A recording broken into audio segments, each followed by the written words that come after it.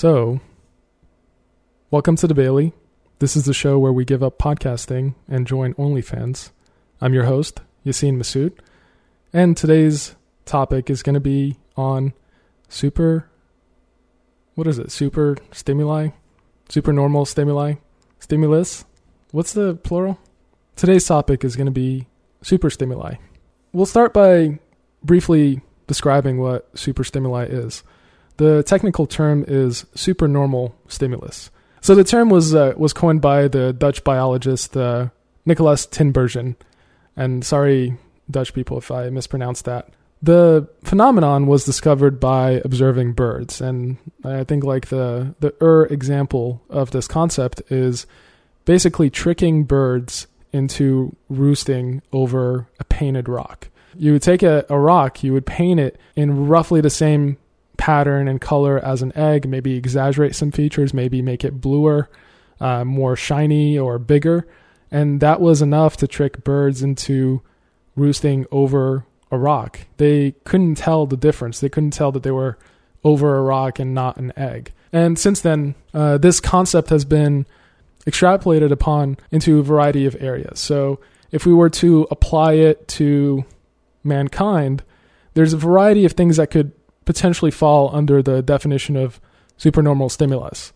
And we're not going to get into a clear delineation of exactly what counts as a super stimuli and what doesn't. This is kind of like a vague concept that we work with. It's not going to be a strict categorization. But in essence, it's any stimulus that appears to hijack people's desires to a greater degree than what we're used to. So obviously food is a stimulus, sex is a stimulus, heat, cold, anything can be considered a stimulus.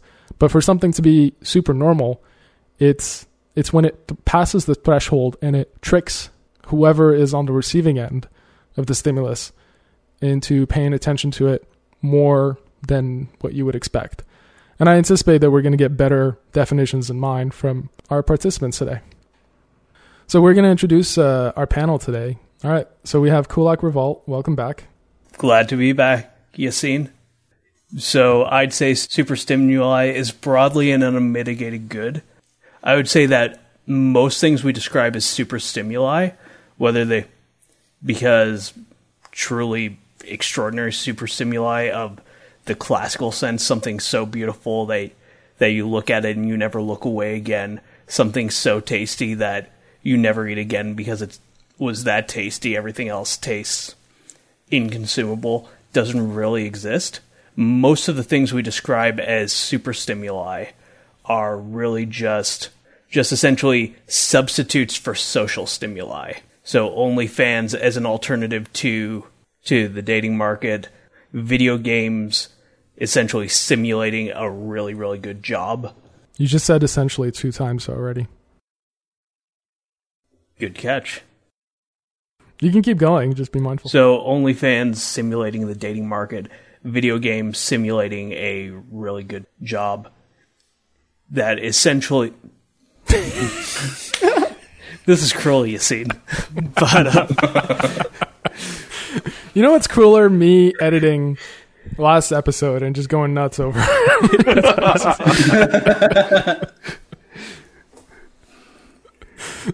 that we got time. You're going to be as smooth and eloquent as you want to be. Super stimuli, more or less, are just substitutes for inadequate social interactions or inadequate social institutions. And in that respect, I fully embrace people embracing the super stimuli. If the relationships or institutions in their life are so inadequate that they can more easily approximate what they want out of life by going on OnlyFans, go for it. Okay. Go ahead, Great Jasoni. I take the opposite position. I think that our institutions and society should be aimed at some sort of transcendent good, which is either God or grappling with the fact that there is no God, but you long for one anyways. I think that's roughly equivalent to beauty, which is very different from the cheap pleasure that super stimuli lead us to chase. And I think that we're not really in control of ourselves without a great deal of discipline and deconstruction and understanding our own cultures. And super stimuli take our worst impulses and hijack them, which possesses us. We become slaves to those impulses, and we no longer become human. We cede control of the world away from ourselves, and whatever innate, say, goodness we have as human beings, there's a sense that we're all equal, or we all share in this spark of the divine, even in a secular sense.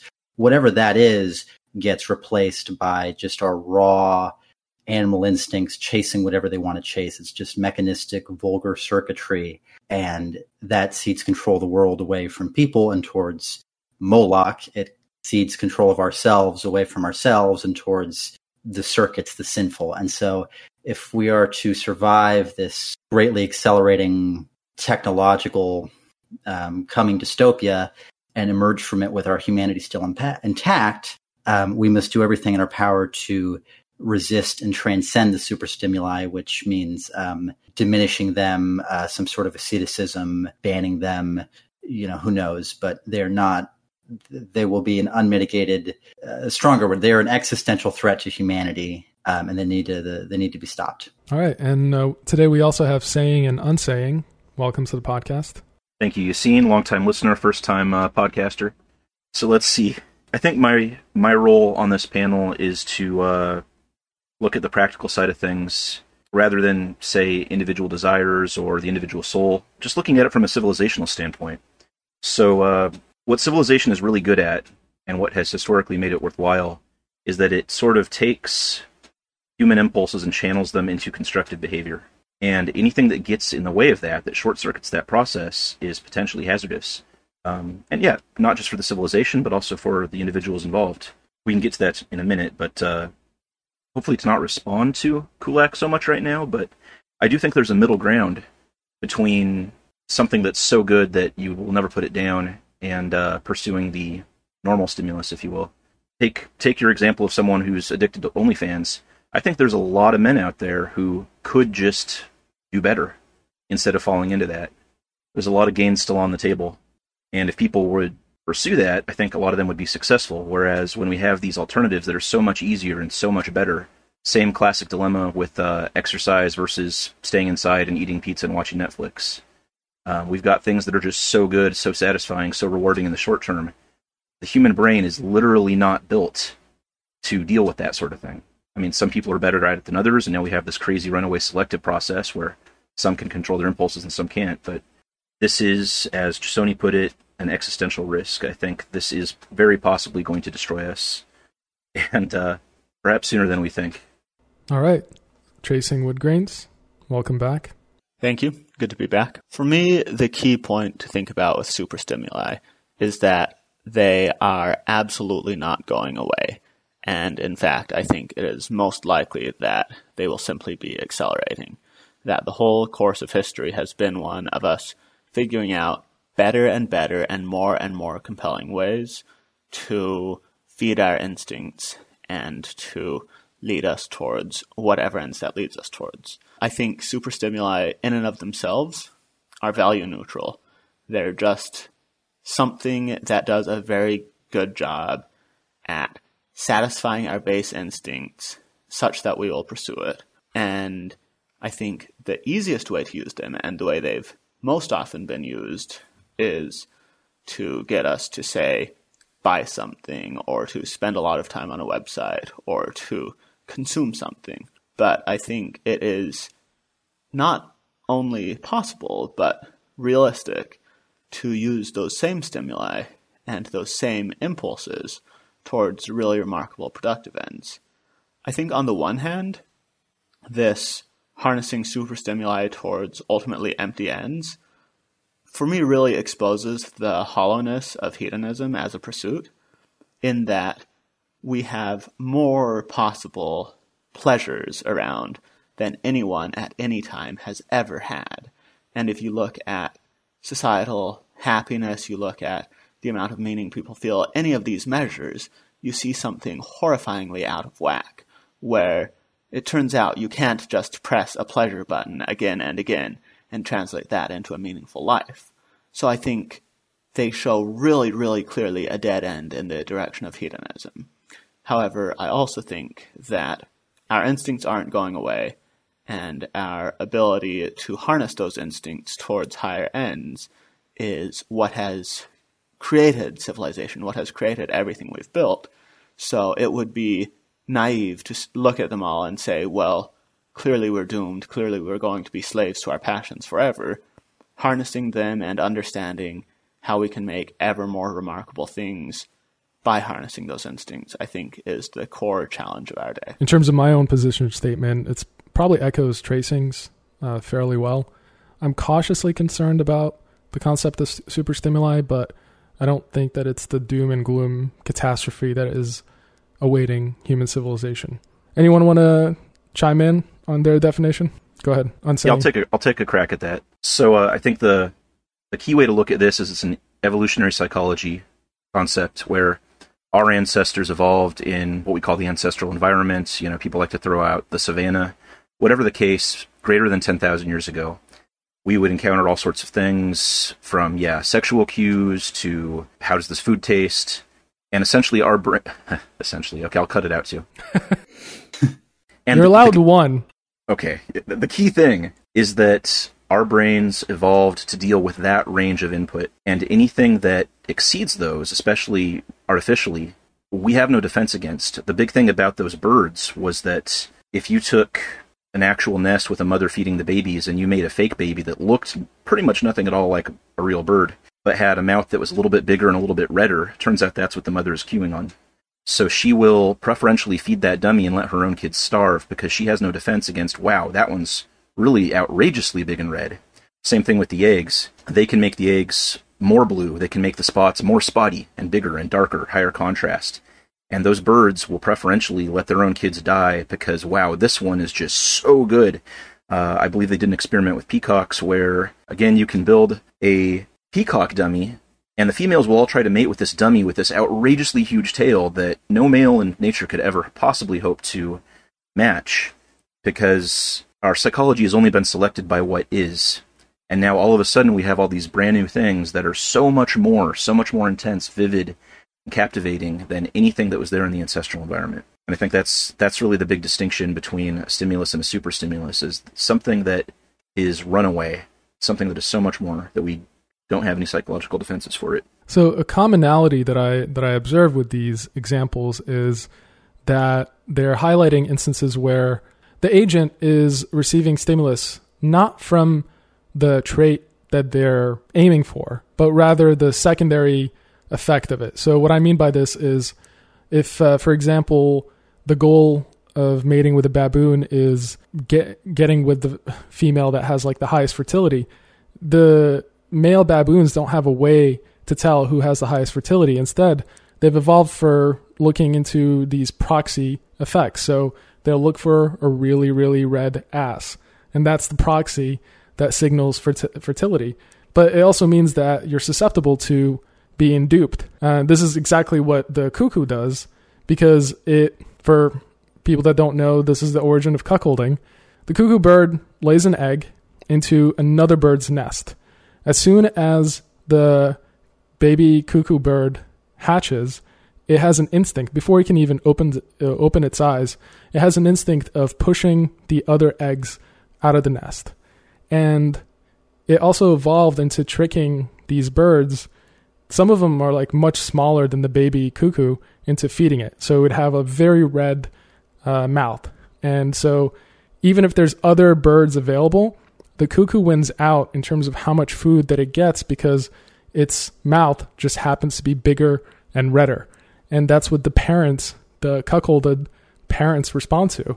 They're feeding the cuckoo baby bird instead of their own child, because they're tricked by all these symbols. This finding was replicated in the early 1980s, where it was puppies were raised by wolves, and they noticed that even female wolves were paying a lot more attention to the puppies rather than their own kids, because puppies are just cuter. It does seem like the concept of neoteny, which short circuits human brains, also applies to wolf brains. We're sort of wired to want to take care of cute things. So these are examples, these are real examples of what can be considered supernormal stimulus. Kulak.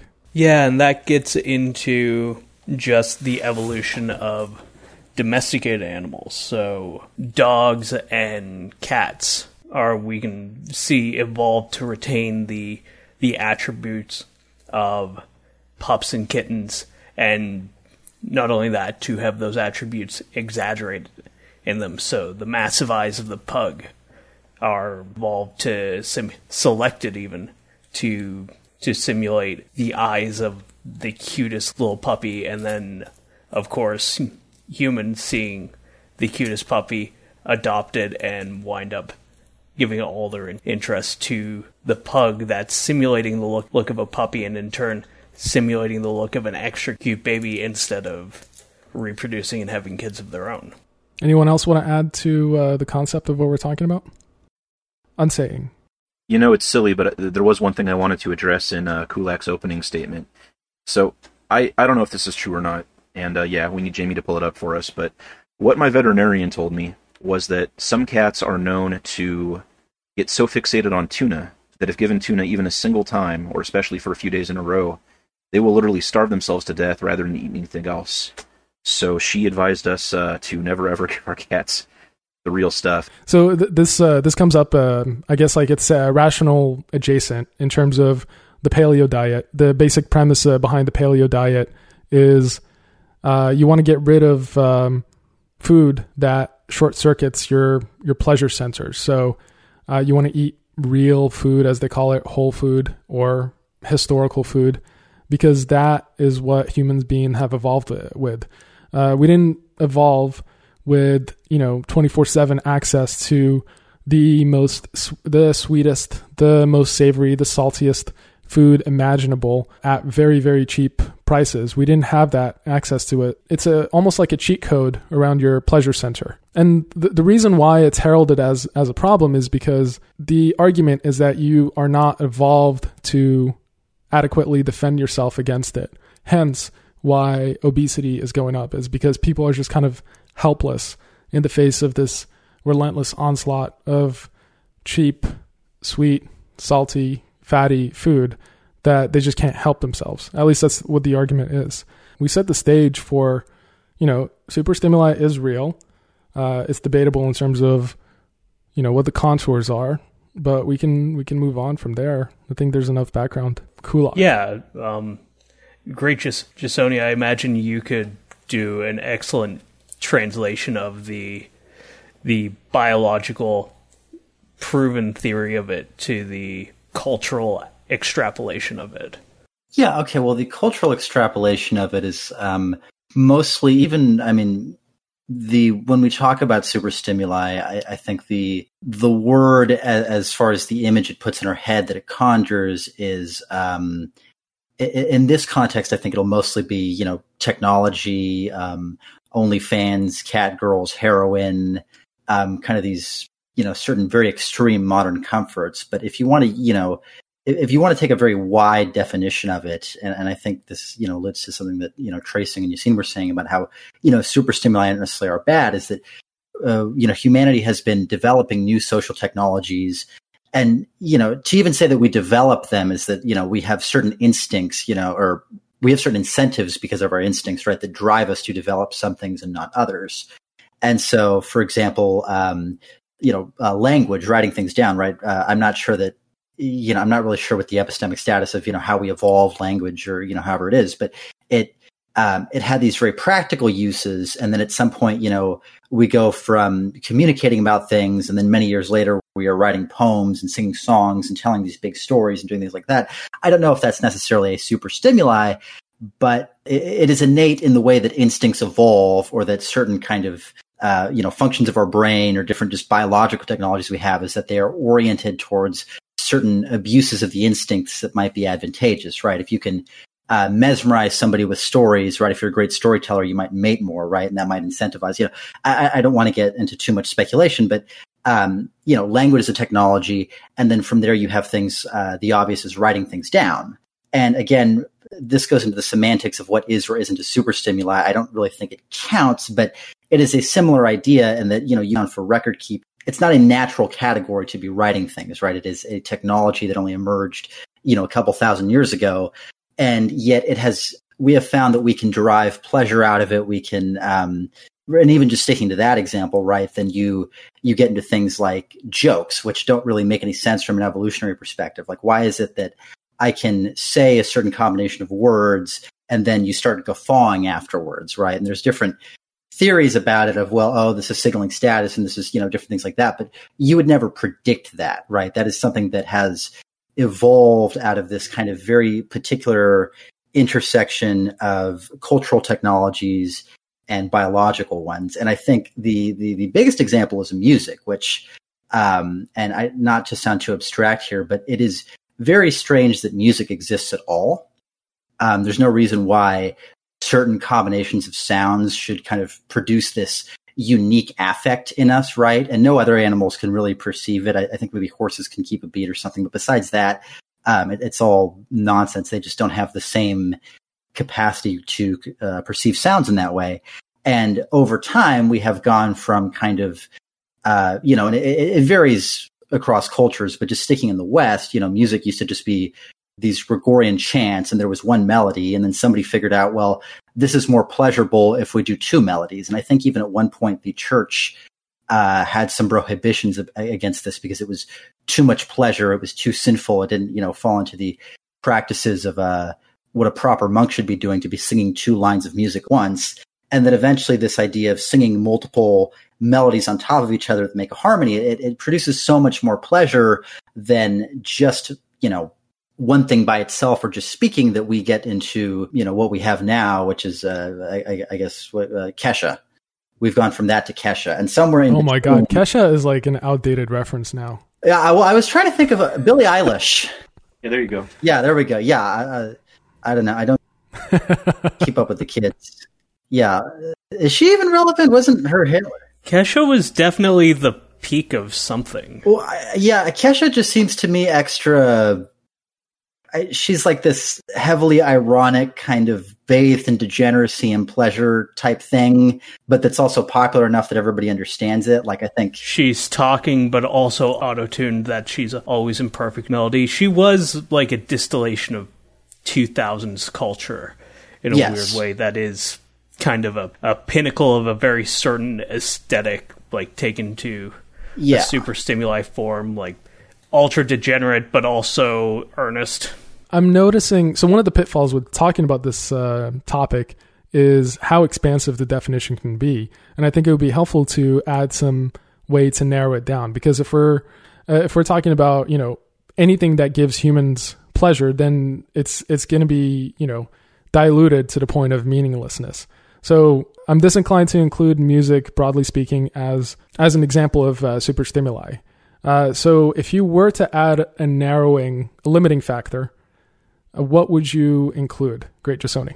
So the original intention of this speech was to kind of expand the definition radically and then narrow it down. So I was giving kind of the most borderline case I could think of to transition into culture. And then, that was where I was going with this, is that music is not really a superstimuli, but some music is kind of my overall point. And how would you make that distinction? So I would make the distinction between Kesha and death grips, is that Kesha is an abuse of our pleasure-seeking abilities, right? It is kind of this, there's just certain things that are, here are some chords, here's this very clear melody that's easy to move to, that just tries to send the maximal pleasure signals as possible, right? And we will vary up the volume and add these filters and do these certain things in a formulaic way that has taken this cultural technology that, has evolved from the monks to, I skipped all the steps in between from monks to Kesha, but, over time we have fit into this thing that is just this avenue of pure pleasure. And the incentives that have driven the development of music, they have changed over time. And in this space, we see a lot of things, and I think pop music primarily, but specifically Kesha, because that's the easy example, is that it is focused on purely maximizing pleasure. And you can contrast this to something like Death Grips, which I don't know if you all are familiar with Death Grips, but it is this very abrasive primal music that kind of it taps into something. It kind of, the album cover is a penis. Yes, one of their album covers is a penis, but it tries to play on these super stimuli and then get something of aesthetic merit out of them, where it tries to be kind of maximally sexual and dark and indulging in the instincts, and then it tries to kind of transcend that musically through some sort of kind of technical sense and discipline. Their drummer, whose penis is on the album cover, right? He's a world-class drummer. He was the drummer for the math rock band Hella. Just kind of, he plays all these weird time signatures and does all these things that are just kind of impossible for a normal person to do. He's a virtuoso. And I would say the same thing about their producer and the rappers, that they have developed this sense of the super stimuli and they have transcended it and they have, turned it into something. But it's two different uses of this cultural technology, and one has moved into the aesthetic realm and one has moved into the realm of pure pleasure seeking. And at that point, I would call it, maybe, I still don't know if Kesha is a super stimuli, but you are moving towards that realm of that same thing of abusing the instincts for only the instinct's sake, right? Where instead of having an aim besides the instincts, it is the instincts themselves that are bringing these things into being. Okay, I'm going to ask a clarifying question. So not too long ago, I watched the TV show from the 1960s called The Prisoner. And to this day, I think large parts of it still hold up. For those that don't know, it's this spy ends up on this island as a prisoner that is constructed as a medieval village. And it details the efforts of him trying to escape. It's like this bizarre mix between like psychedelic libertarianism and the spy genre. And I watched it not too long ago, and I remember enjoying parts of it, and then most of it was just me bored out of my mind because there were so many filler moments. And it also made me realize just how much better prestige TV, as the kids call it, how much better television has gotten over the years. Especially like, if you want to point to The Sopranos, for instance, as like a turning point in terms of significant increase in quality for television. So how do you distinguish between human beings just achieving higher tiers of in a specific art form versus something becoming a super stimuli? Trace. I personally don't distinguish between those. I think super stimuli, and Jason, it sounds like, might be a little bit different on this, but I think that the improvement in TV shows would be a core example of super stimuli, that when we figure out how to improve these art forms and hone these art forms and have experiences that were inaccessible to people before, that is precisely what a super stimulus is. I'm inclined to agree, because one of the hallmark features is, when something hijacks your brain. So it's not unusual for people to have binge watching sessions. Like, people brag about, watching 16 hours of Game of Thrones, and, Netflix kind of feeds into that by just auto running the next episode, and people are happily succumb to it. So that can be an example of a super stimuli, but unsaying, how do you want to distinguish that? I'll get to that in a sec. First thing, I really got to hammer this out. So that the singular is super stimulus, that'd be a super stimulus, and the plural is super stimuli. So we should never be saying a super stimuli.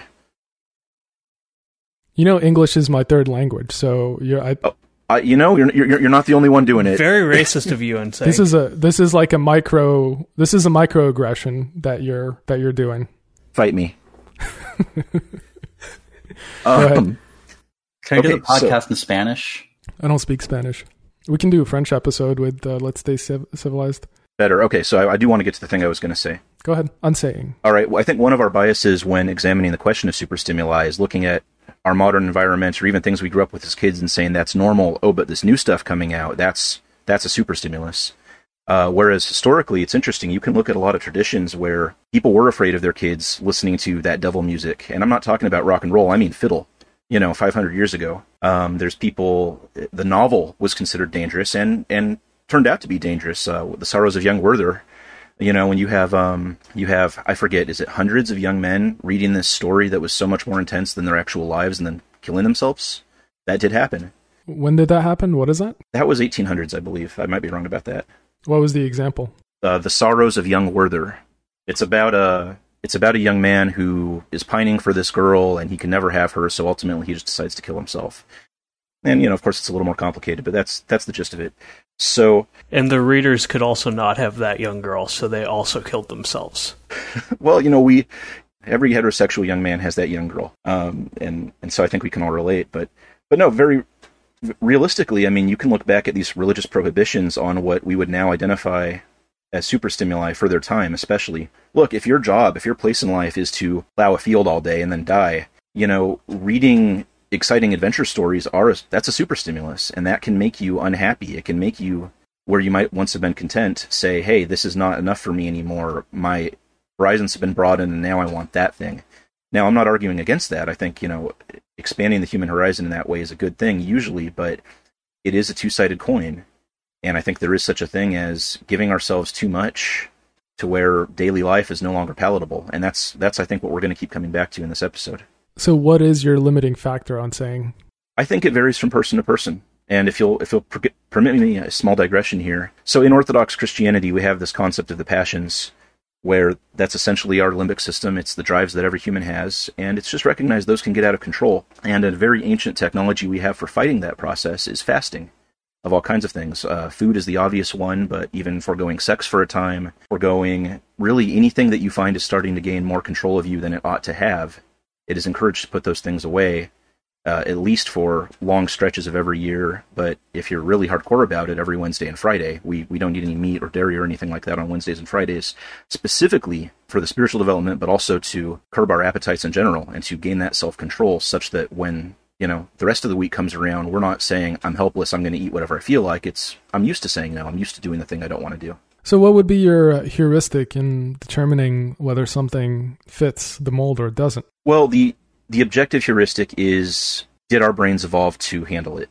Obviously, there's things that feel silly to call a superstimulus, but are, objectively, if you look at them that way. Typically, if they don't cause a problem in your life, no one's calling them that. The superstimuli that everyone tends to focus on are the ones that are causing actual, you might call them disorders, behavioral problems, to where it begins to affect everyday life. So, I mean, this is kind of also a definitional issue, because what we consider behavioral problems is inevitably going to be determined by societal expectations. So if someone spends, 12 hours a day reading classical literature, that's not necessarily going to be seen as a problem.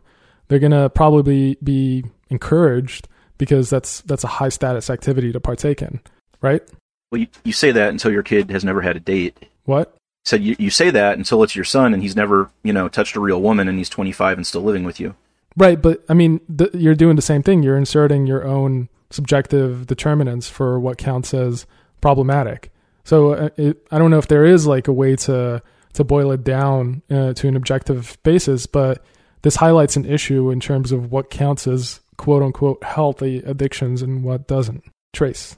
For me, what I would identify, and it's not certain, but when you're looking for a heuristic, it's about the best I've got, is, does it incline you to construction or consumption? That is, I think that the question of whether you are putting something forward into the world, whether you are engaged in pursuits that have measurable value for other people, or whether you are simply absorbing value produced by others. And the question of superstimuli essentially is it encouraging you simply to absorb value that has been produced by others, or do you then turn around or does it inspire you immediately in that moment to move forward and to produce things and to look for pathways that are meaningful to others and helpful for others and valuable for others? So, Trace, if someone engages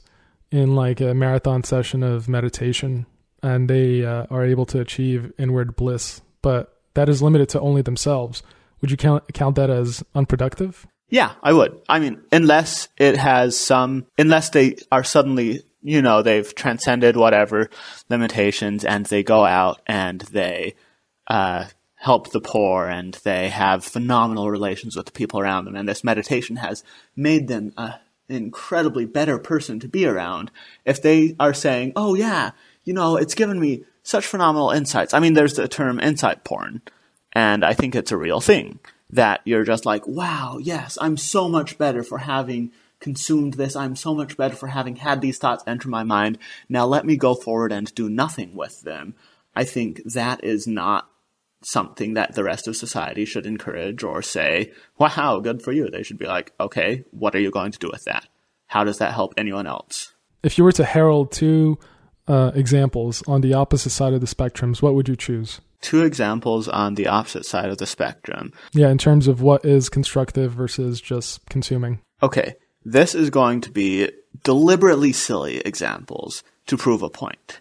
That's what we're here for. The example on the side of consuming that I'll use, the one that, was it you who just said the idea of someone who sat in their room reading classical literature all day, every day, and who spent 15 hours a day just absorbed in the great works of the past, and they spent their whole life doing this. And the example I'll give on the other end is someone who plays a video game and joins the video game speedrunning community and goes out and spends hours of time working on these incremental time improvements in it, and then shares it out with this community and says, here's this route I found, here's this other thing I found, and attends these speedrunning conventions where they earn a lot of money for charity, things like that. The first one, I would say, is very much pinnacle of just this consumption mindset. And the other one, even though it's very much still in line with superstimuli and ultimately not as productive as a lot of other activities you could point to, is still very much engaged in this productive mindset, in this community building mindset, in this skill building mindset, in this creating something that others can look to mindset, in this progression mindset. Yeah, okay. Those are the examples I'll use. Deliberately provocative. Trace has presented what I think is a fairly coherent method of distinction. Does anyone want to push back or offer their own? Go ahead on just Sony. So I thought Trace's framework was sort of similar to what I was saying, and if I could just, I guess, clarify something in that these aren't exactly the same thing. They do diverge. But if let's say we just hone in on the example of somebody sitting around reading classical literature all day, there are two ways to frame this where, in one sense, the classical literature would be acting as I guess I don't want to say acting as like a binary category, like it is or it isn't a super stimuli, but maybe a positive or a negative one.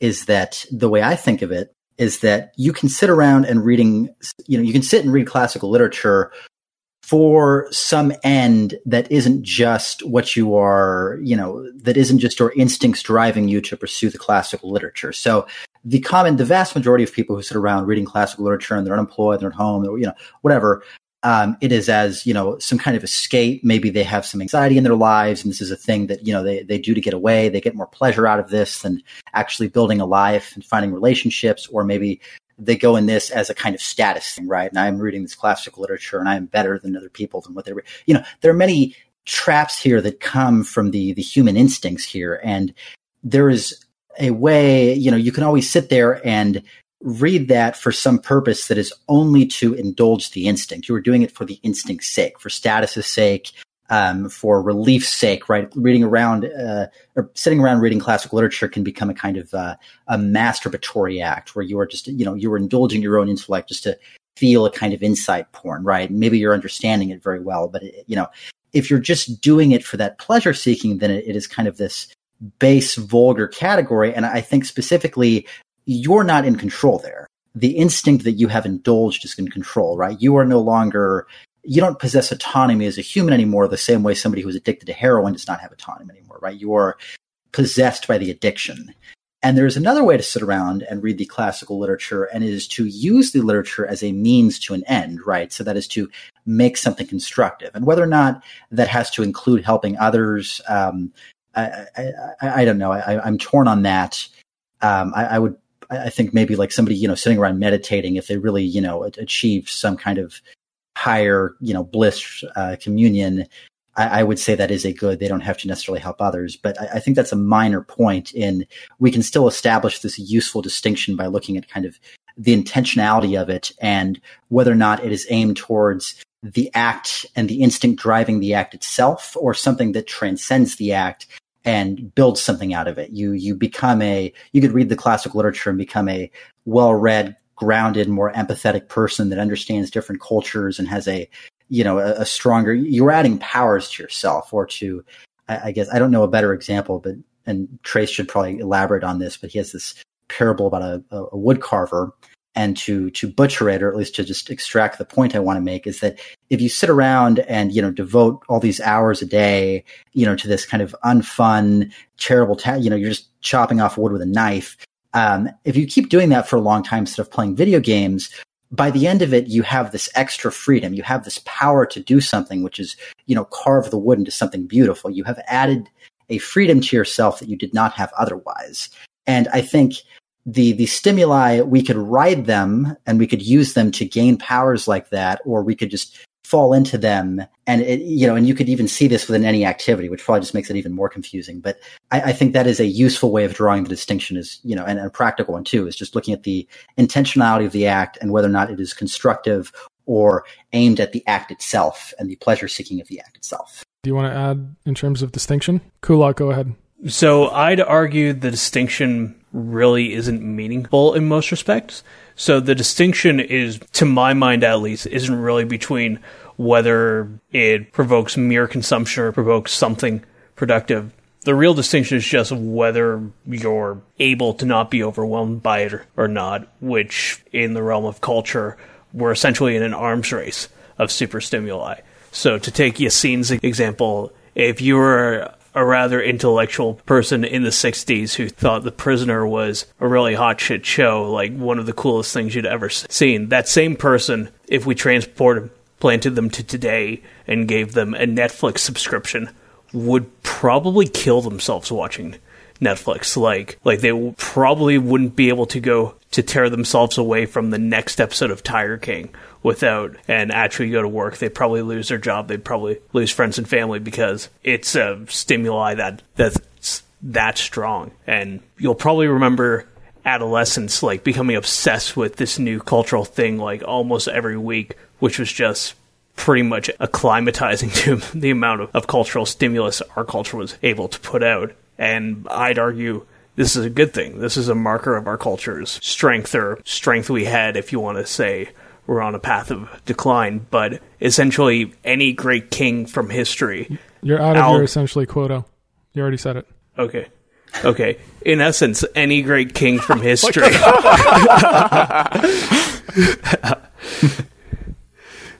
Any great king from history, Alexander, any of the kings of Persia, if you transported them to today, they would quickly reduce themselves to a slave in our society, if not kill themselves, just walking into a 7-Eleven and trying the food on the shelves, or they'd start listening to the radio and probably kill themselves, not being able to tear themselves away. Hell, think of the last great song you heard that you listened to like 20, 50 times because it just got in your ear and you had to listen to it. This is a consistent thing with culture. This is the arms race we're in, producing stronger and stronger stimuli, and that's a marker of the greatness of our culture, that we are producing art that great, that we are the impossibly beautiful, impossibly torturous Melbourne to every culture that came before us, and those cultures broadly were that to the cultures that came before them. That's the marker of cultural progress. So how does someone survive? How do we not kill ourselves living within this culture?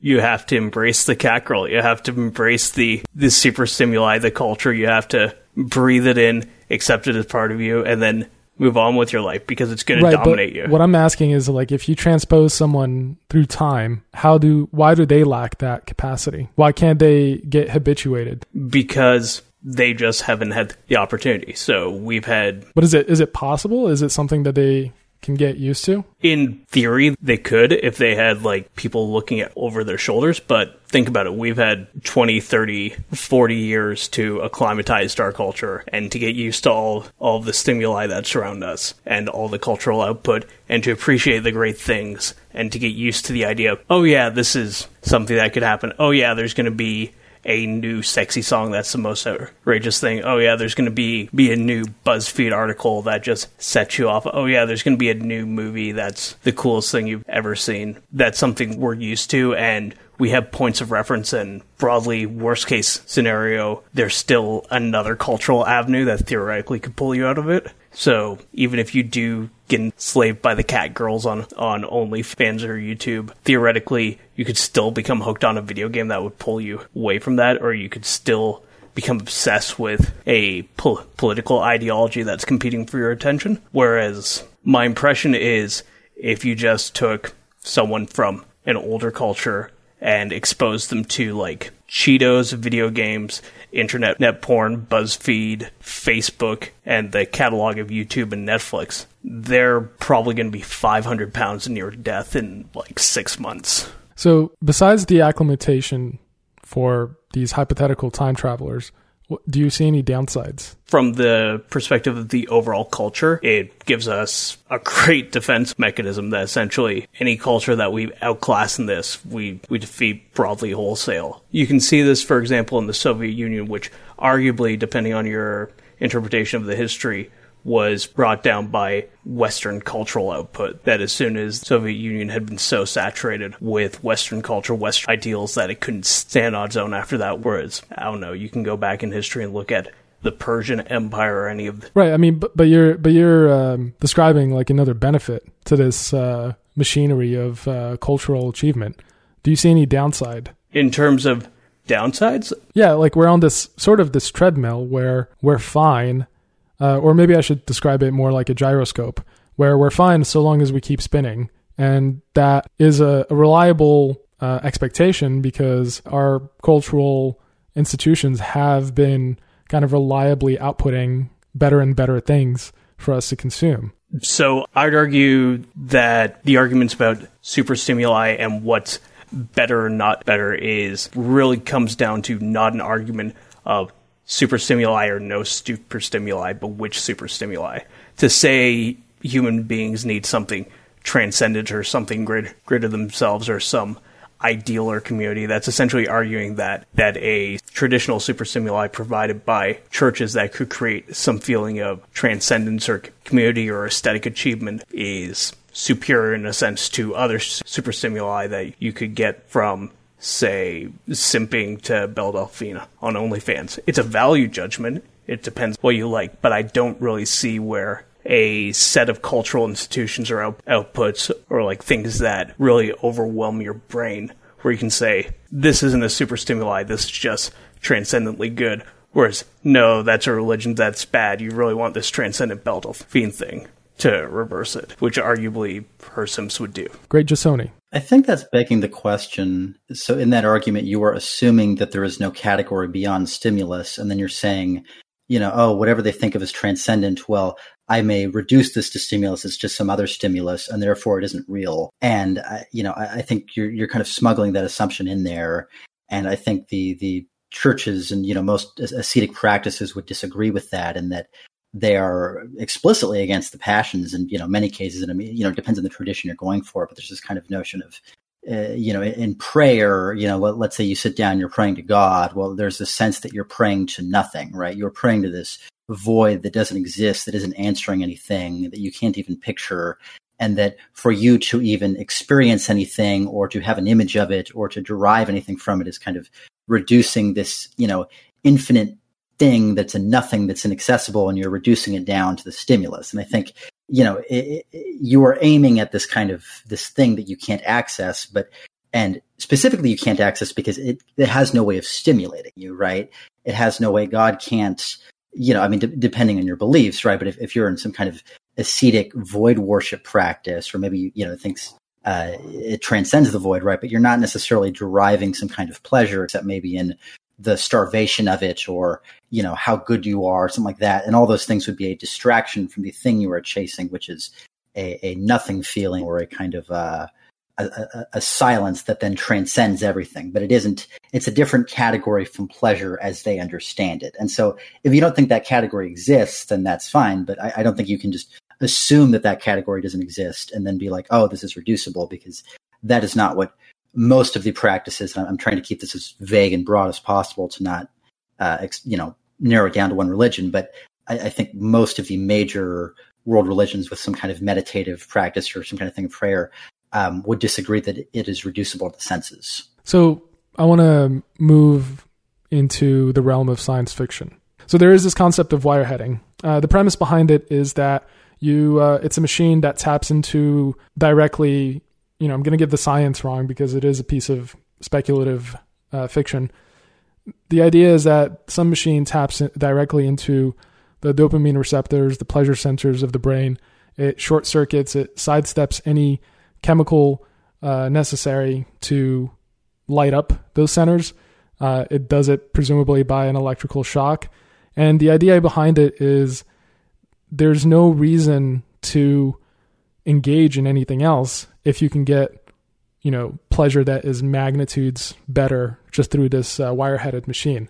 So why eat ice cream if you can just simulate the feeling of eating ice cream times 1,000,000 directly into your brain without needing actual physical ice cream? You just press a button, some jolt of electricity hits your brain at just the right amount, and you get the same pleasure from it. So this thing doesn't exist, but hypothetically, this would be kind of, the paragon of what a super stimulus could be, right?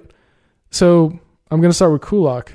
If hypothetically we did achieve this, would you see a problem with a society that is completely wire-headed and does nothing but press this button that gives it a rush of cocaine, ice cream, sex combined into a single dosage, magnified by however our technology is capable of doing? So I think this theory broadly is subbing in a prediction for an argument. In essence, there are two things you could predict happening if this technology came about. The first would be that the Matrix would come about, that people would just start simulating worlds more fantastical and more intense than the current world. They'd start interacting with each other, and that would slowly start playing meat space. And you can go through countless sci-fi stories that took that route, and they all seem plausibly pleasant enough. It doesn't seem like they're more fantastical, the food tastes better, the people look better, the sex is, etc.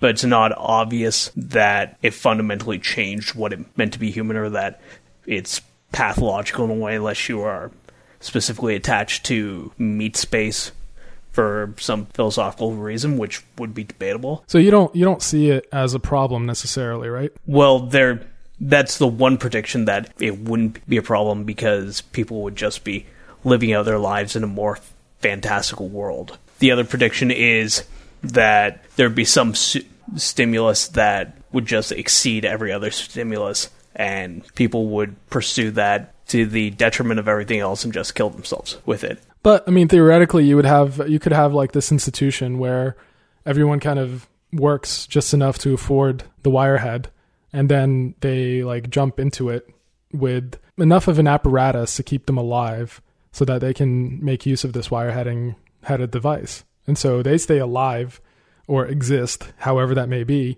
and just experience this life of eternal bliss. Great Jasoni. How is this meaningfully different from heroin addiction and just minimally working enough for like prostituting yourself out to support a drug habit, and then eating enough food so that you don't die, and being careful about your dosage, but then you're still just living in this other thing? I mean, like, where does the wireheading become greater than that? There are some meaningful differences in that. We're talking about science fiction technology. Right. But the idea is that wireheading, there's no tolerance that you build up because there's no chemicals involved. You don't inject yourself with heroin, and you don't build up tolerance to the chemicals inside heroin. This is tapping directly into your brain. So presumably it sidesteps and short circuits any type of defense mechanism that a brain would build up that would result in intolerance building up.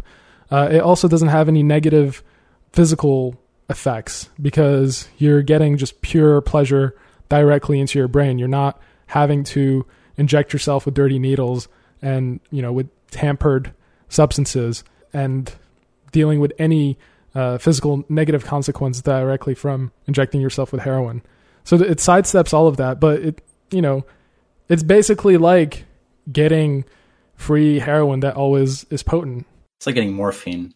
Yeah, I mean, assuming the idea is that you don't build up any tolerance to it, and there's no negative physical effect to it aside from theoretically forgetting to feed yourself. Mm-hmm. Trace. So I'm going to hop in and say that I think even in a science fiction setting where you're saying you build no physical tolerance, you're always going to experience that same pleasure.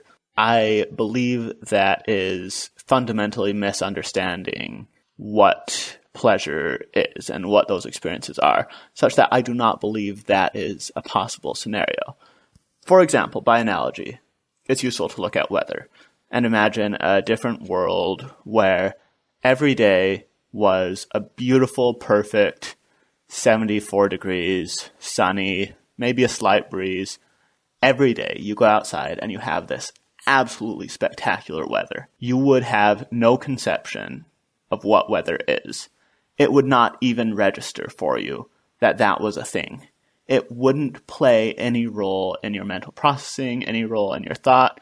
You would just go outside and pay attention to everything else. I mean, so your argument is that it's impossible. You'll eventually just grow tired of this, like this wire-headed pleasure center. Absolutely. Because you have no other negativity to counterbalance it and like recalibrate your sensory payload. In that specific regard, yes, I would say that you need contrast. Well, I mean that's something that you could.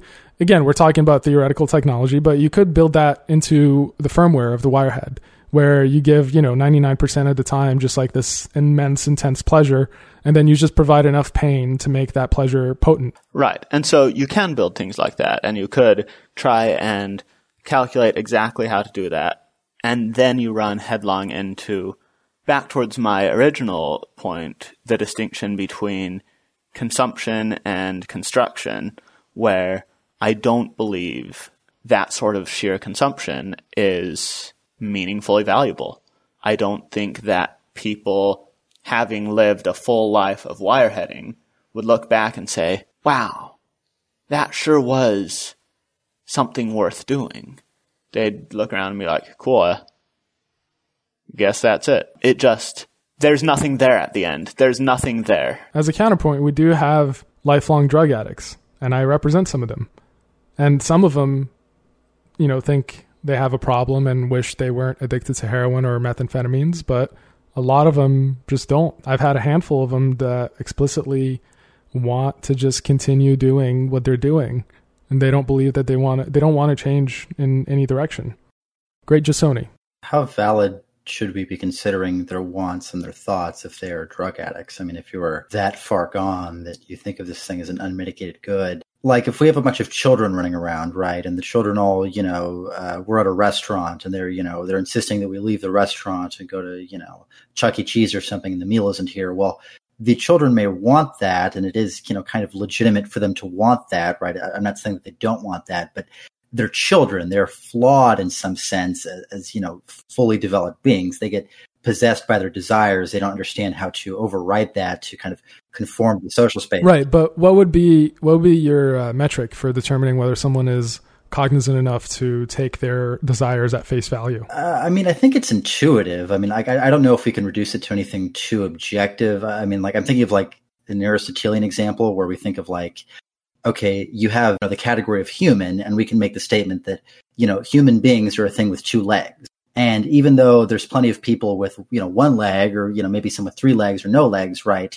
We understand that because, we have two legs, that is kind of an innate part of the category, that if you have a different number of legs than two, you are defective. You are somehow, you are still human, but there is some part of you that is defective. And I think in this case, if you're addicted to drugs, it is a defect, and we should not take anything coming out of the defect seriously. Well, this comes up, I don't remember where I heard this example before, but when it comes to determining whether something is pathological from a psychiatric basis, so there's a lot of social desirability bias in that some types of behavior are condoned or encouraged. So an example would be someone who is addicted to climbing mountains. That could potentially be just as dangerous as being addicted to heroin, but it's not necessarily discouraged. It's a high status thing. And so there's no pushback on it, even though they may suffer from a similar pathology in that insofar as it risks their lives in a similar way. But everything we do is kind of socially mediated in some sense. That at the point where you're taking that argument seriously, you need a way of distinguishing where it legitimately applies and where it doesn't, because that applies to literally everything. Like I could say that about any action, drinking water or something. Well, it looks good to drink water because of the commercials. Well, if I don't drink water, I'm going to die.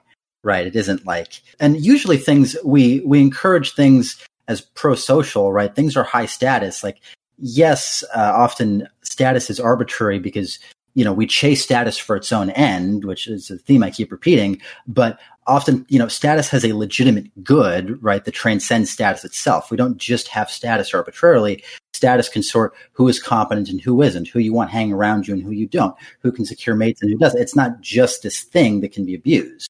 I mean, or status can be a zero-sum game where nothing is gained. It can be, yes. So, I mean, that's what I'm trying to get at. What exactly is how do you modulate whether something is pathological behavior or not? So I think with, heroin addiction, you can say, well, it causes you to lose your job, your home, encourages you to engage in extremely risky activities such as engaging in sex work just so you can feed your habit. It destroys your life in many ways that broad segment of population would agree. That's like kind of a clear-cut example. But if you don't have that negative effect, if you're a functional, what they call a functional heroin addict, then what exactly is the problem? Trace. Well, what are you using that functional time for? And if you are using the rest of your time to do pro-social, meaningful things, then I don't see a problem with that. But if you aren't, it comes down to what does the rest of your time look like in that scenario. Right. So Trace has kind of, what I think is a coherent heuristic for determining whether something is productive or not. But I'd like to hear from Great Jasoni or Unsaying. Unsaying's been quiet. Go ahead if you want to talk. Yeah, sure. I think that the way Trace has it set up is pretty good. I put slightly different terms on there, but there's a major distinction, which is that you can kind of set up two poles. I would say wireheading is at one end of the spectrum, and then on the other end of the spectrum, you'd have what we might call responsibility or pro-social behavior or constructive behavior. And I would say that when something aligns with wireheading, that's when it gets dangerous. It's a trap that you can fall into.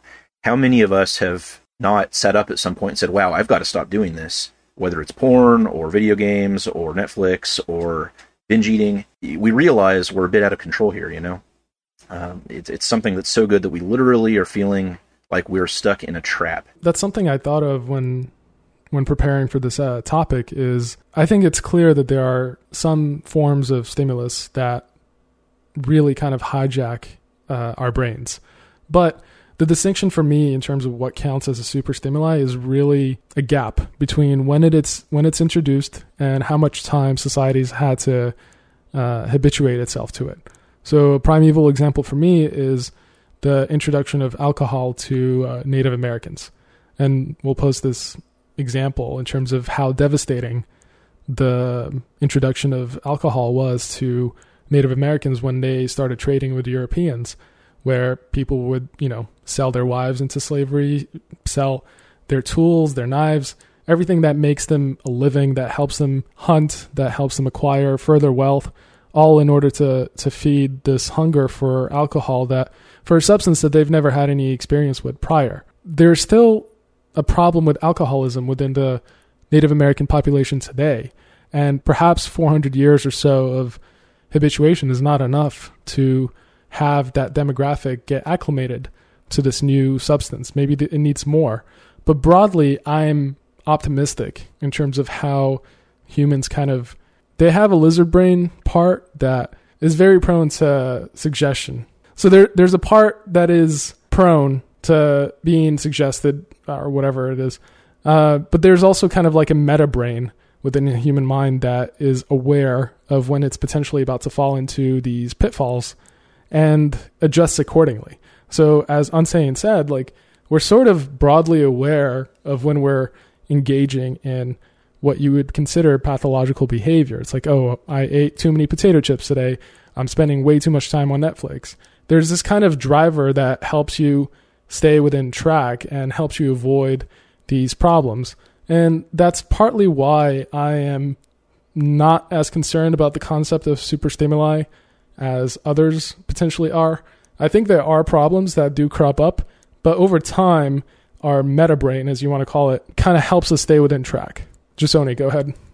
So minor point, this is tangential, but specifically to your object level, your example on Native Americans, I don't think that is a cultural issue. I think there is a good amount of literature that says that Native Americans in general, if you were descended from them, you need lower doses of any kind of psychiatric medication or just anything that affects the brain. Is that generally, I guess your neurotransmitters, they don't down or upregulate. I get them mixed up, but there is a thing where they are just biologically more sensitive to certain chemical stimuli, and it is not necessarily a cultural issue, as far as I can tell. I think that is a universal across the population. If you are in those things, doctors will change. If you have that bloodline, doctors will prescribe you different doses if they're aware of it to get the same effects as somebody who would not be Native American. And so I don't think culture can account for it in that specific example. I do agree with your point more broadly, but that specifically, and I'd have to find links for this, but I've read it in a few different books.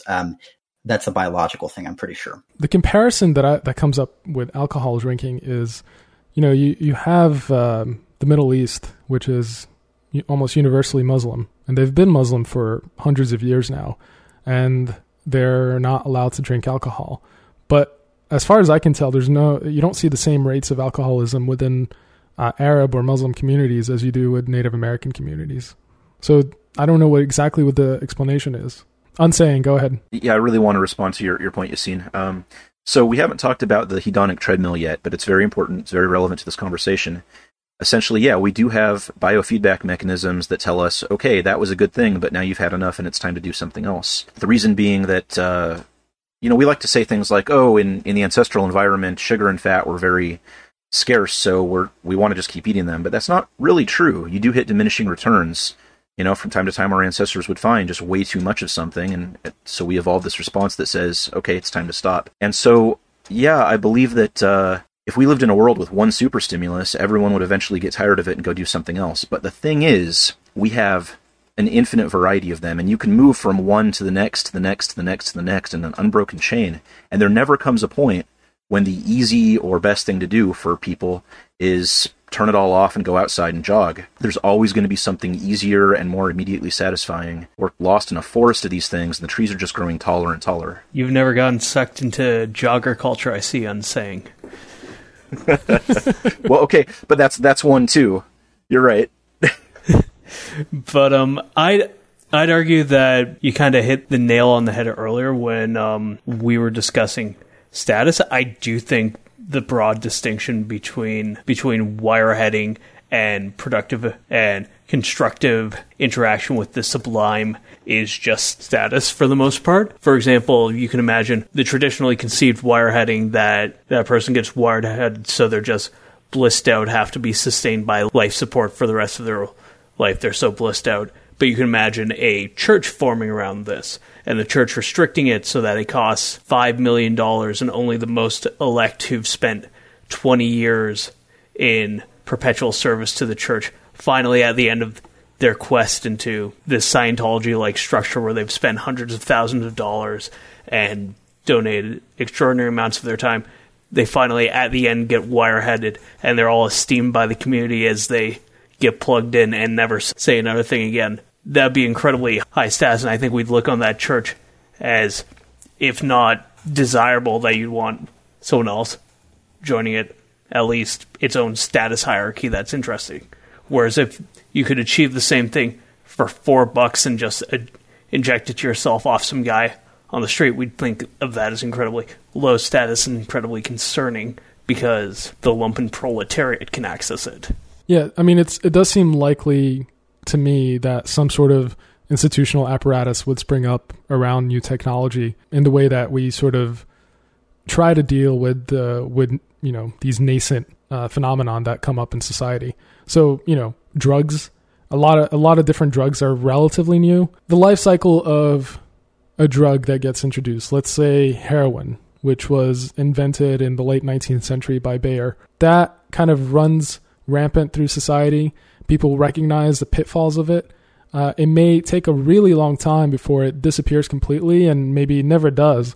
But it doesn't, as far as I can tell, there hasn't been these situations where a newly discovered stimulus has just completely taken over society to the point of inconsolability, where nothing gets done. Everyone is held captive. But maybe we just haven't encountered something that is just so devastating. No, that was the Native American example. You already brought it up. That did happen. Right, but that wasn't... I wouldn't say that it was Native American society didn't collapse just because of alcoholism. There's a lot of things that worked against them. So it's hard for me to pinpoint it on just that. Well, isn't this the theory of what brought down the Roman Empire? The argument of Gibbon was author of The Decline and Fall of the Roman Empire, that Christianity came along was unlike anything anyone had really experienced or interacted with before in the history of the Roman Empire, especially nothing the proles had been able to interact with before or experience, and that the super stimuli that was Christianity was able to overwhelm Roman culture, drive everyone into a frenzy, and bring down essentially Western civilization 1 or 2.0. I think if you operate on that definition of superstimuli, then it just becomes too expansive, because then almost any modern day technology, and that includes institutional technology, just can fit. So, corporations the concept of a corporation can be a superstimuli because it's just so prevalent and so effective. Internal plumbing can be a superstimuli because it's so prevalent and effective. That's why I was asking for narrowing of definitions earlier. Great, Jasoni. Those are useful, and so they have, they use stimuli to a certain end. I mean, I guess, maybe corporations are kind of an absurd example, but, something constructive has been built out of these things because of these stimuli. And so it seems like a lot of this, we're conflating what is superstimuli versus what is bad superstimuli. And I think the latter is kind of the category we're trying to get to. And yes, and culture is kind of driven by creating stimuli beyond normal human experience and then exploiting it. So the military, for example, throughout human history has kind of created an extraordinary homosocial environment beyond something you'd ever experience in a tribal community, in which you have this incredibly desirable approval that theoretically you could achieve, but also extraordinary consequences for not achieving it, and this kind of feedback loop that drives an extraordinary loyalty. And that's been a consistent culture that you can read veterans go on and on about how nothing on the outside really compares to it, and I really should get on with my life, but I'm going to go back for a 6th tour in Iraq. You could argue that that's a super stimuli that has been culturally used. And Trace, this could be an example of what you hinted at previously about how super stimuli can be engineered to have positive effects. Yeah, absolutely.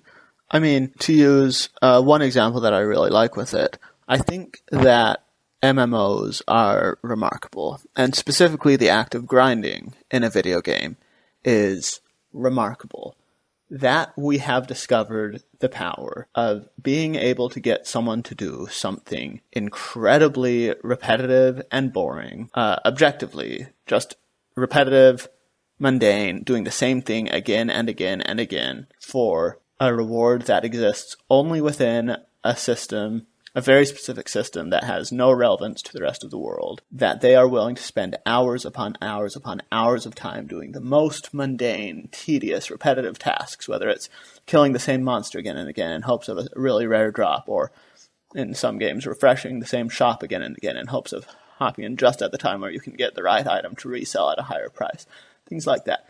That is remarkable that is possible. It is extraordinary that we have been able to create stimuli so powerful that they convince people to spend hours upon hours doing the most mundane things.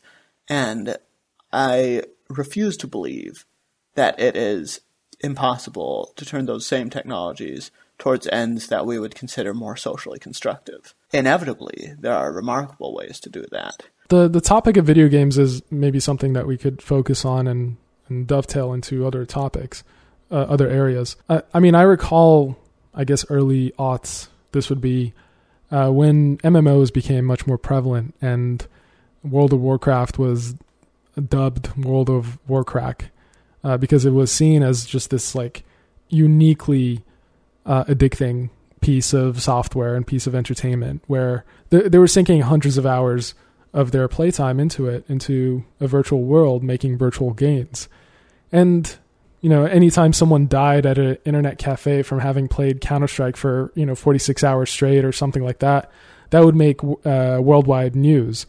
And that was a concern that was hyped up. But society hasn't collapsed. A lot more people play video games than before. There's a lot more people engaged in the hobby. And admittedly, you can call it a waste of time objectively, but people still find ways to remain productive. And I wonder if this is just kind of our uniquely adaptable trait that humans find themselves with, in that they're able to construct an apparatus that works on a meta level, where that lets them modulate their consumption of potentially detrimental time wasters. Great, Jasoni. You have a surprising amount of optimism, or maybe it is faith in the value of the human condition. And I find that interesting because I think most human lives are, they're wasted in that, people are, at least like the people I see around me on a day-to-day basis, they spend their time, consuming certain things. They neglect their relationships with their family and friends. Everything they talk about is mostly at a superficial level. They don't really have any sense of introspection. They don't understand themselves. They don't really see any meaning. They usually, if they have kids or family, they resent them. They resent the people around them, and they just kind of are like, I was visiting my grandparents earlier for the past, week or two. And well, I do think they have lived a largely, meaningful life. They just kind of circle around these stimuli to distract them from the excruciating pain they're in until they die. And the only, little consolation they have is occasionally, maybe seeing their grandkids or doing something like that. But I see my grandma, she's just kind of playing this casino game all the time, and, or, getting really, frustrated over kind of these Facebook things, just refreshing this little thing. And that is all, objectively speaking, that is time that is being wasted, that is going to lead her to think, wow, I wasted much of my life. I wasted the last 20 years of my life, glued to the stimuli. And I don't think that there's a thing of, well, she might tell herself otherwise, there might be some kind of valuation. Nobody really wants to admit that to themselves, but it is, just because people can mitigate this to some extent doesn't make it that it's not a tragedy that so much time was lost to this stuff in the first place. It's that the time that she spends, say, with her granddaughter is so, it is so much more meaningful than sitting around refreshing the slots game. And yet she will sit and refresh the, her little slots game with the fake points. She will do that in front of her granddaughter. And you brought up World of Warcraft, and I think, not to ramble on too much, but I remember in high school I played a lot of World of Warcraft, and it threw me into kind of this exact existential quandary, because I spent a lot of time playing it, and I derived more pleasure out of it than I did, with the rest of my life. And I remember thinking to myself, well, there's no meaningful difference between this and life. I mean, if we just, if it's all just pleasure seeking and this and that anyways, I might as well just play World of Warcraft. It doesn't make any sense for me to say, oh, well, this was time wasted, and, but looking back on it, and this goes back to Tracing's, bringing up grinding, is that what I remember being valuable in World of Warcraft was not grinding. It was not sitting there, killing a bunch of, dinosaurs in the dinosaur island trying to get some stupid egg or something like that. It was a guild. It was a community of people who I could sit and I could chat with, and, feel a sense of, I belong in this role. I'm going to heal them. They rely on me. I rely on them. We can tell jokes to each other. We can do these things. Essentially, what World of Warcraft gives you is not, it's not the game itself, which I suppose is, responsive and well constructed. Maybe some people fall into that trap of just playing it as a kind of single player experience. But why World of Warcraft is so pervasive is that, oh my God, I have this raid scheduled today, and these people are going to shame me if I don't show up, and I have to do this. And I have to grind for the sake of appeasing them, right? I have to grind for this higher aim of being useful to the group so that I can get approval from my friends. That is what drives people to grind in World of Warcraft. Or it could just be a status. I mean, it usually is. It's, I'm grinding so I can dunk on these other people. In RuneScape, I want to have this cape so I can show off to people in the auction house or whatever. But it isn't just the grinding. It is some kind of, there is the status chasing thing, but there's also this sense of community, which is lacking in wider society. And that is what the MMOs fill. It is not just the grinding. So you're highlighting something that I think we should focus on. I admit that I'm broadly optimistic in terms of the direction that society takes. With regards to video games, I'm making that assessment based on kind of the, obviously hysterical doom and gloom predictions about how video games are just going to cause everyone to check out. I don't see it broadly speaking, but I can't say that as a definitive answer that it's not causing a significant amount of detriment to people. So the reason why I'm broadly optimistic is because so far, basically every kind of new fad that threatens to swamp and consume society whole kind of settles into dust, and people find ways to live with it without throwing their lives away. I think we're in the middle of a variety of adjustment periods, and one of them is potentially pornography. So pornography has been around for a while, but nothing compares to its availability to today. I remember when I was in middle school years back, my family had illegal cable, and I remember how thrilling it was that I had access to 2 channels 24/7 of pornography. And now, I don't, the mind just can't even like grasp how much porn I have access to. And if you took a caveman and dropped them into the middle of this swamp, whereas back in their previous milieu, they would see, they live in a tribe of 150 people on average. A handful of the women there are attractive, and they would see those same people throughout their lifetime. Now you can cycle through an infinite number of women that are just naked, willing to please, and do whatever you want to them sexually. And it's easy to fall into that as a trap, and especially if the real world doesn't give you a comparable counterbalance to it. Like, why bother talking to real people when you can just look at porn? If your prospects in real life are depressing, why bother engaging with that? And so that's something that you talk about, Great Jasoni, when you highlight that kind of the appeal to World of Warcraft is this feeling of accomplishment when you're accomplishing something with a team, with your guild, and you get that feedback loop that tells you, yeah, you matter, you're good, you're doing something that's great, that is missing from your life. And that's possibly kind of how pornography is mutating. So the example that we're living with is the rise of OnlyFans as a platform. And it blew up during COVID. And I still don't quite understand why, because to me, it doesn't seem like materially different than the webcam websites of days yore. And we'll link to this, but there's a video by Charisma on Command that highlights that a key component of the appeal to a platform like OnlyFans is that you can say something stupid as a message to this person that you're just like madly in love with virtually, and she can respond and give you that validation that is missing from your life. And so I admit that while I'm broadly optimistic, I admit that sometimes I can't tell whether the rise of a stimulus is something that just requires adjustment time or if it's endemic of a bigger problem. Well, I'd like to suggest that we're hitting a technological critical mass where it's possible that the new waves of better stimuli are going to be coming out faster and faster, much faster than we can possibly adapt to. And I mean, it's one thing to say, oh yeah, people aren't getting sucked into video games, but they are. Some are. It's a continuum. Same with porn, same with anything else. For every incremental improvement, there's going to be more people who cannot resist it. And I think that next generation sex toy is going to be better than anything any of us are imagining. Well, not us necessarily, but better than most people in the market see coming. And that's going to apply to these markets of supplying more and more stimuli.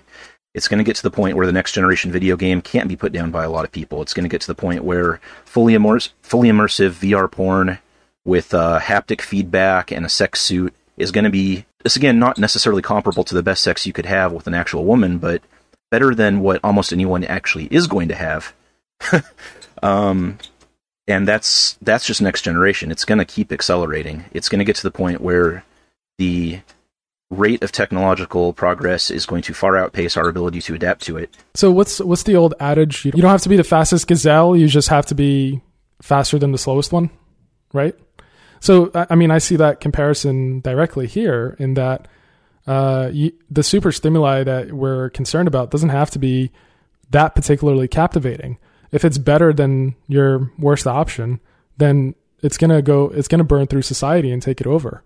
And so this is, I mean, I admit that this is a potential area of concern where people's prospects are becoming so desperate that they're going to be willing to cling to whatever comes up, even if it's not particularly compelling, at least like from an objective standpoint. If it's the best that you can get given your life circumstances, then why not dive deep into it? Well, and this brings us to the rise of the sex robots. Yes, the rise of the sex robots. This is a thing. As part of our discovery process for the show, we discovered that we bought hundreds of sex robots. Right, so you don't have to. No, so we discovered that there are sex robot brothels opening up all around the world, in Tokyo, Vegas, Spain, and elsewhere. For reasons I cannot fathom at all, they seem to have been shut down by the virus, which, if anything, you'd think would be the opposite. But I mean, have you ever tried to sanitize a sex doll? Well, fair enough, but I mean, presumably... I don't even want to think about how they do it. You put that image in everybody's head. Yeah, you just dunk it in the vat of alcohol or something. I don't know. You take the spray bottle, you take the rag. It's like cleaning a gun. You attach the swab to the swab holder. Yeah, I mean, we are at the cusp of uniquely alluring technology. So we have virtual reality that maybe is finally going to establish itself after decades of false starts. If it's going to, capture someone's imagination, you can replicate a lot of what men, especially men who have not had a lot of luck in the dating market, you can replicate a lot what they want with a sex doll hooked up to virtual reality goggles and some sort of AI that gives you affirmation. And there are some concerning trends that I notice. Apparently, people are having less sex. Testosterone and sperm count is continuously getting reduced.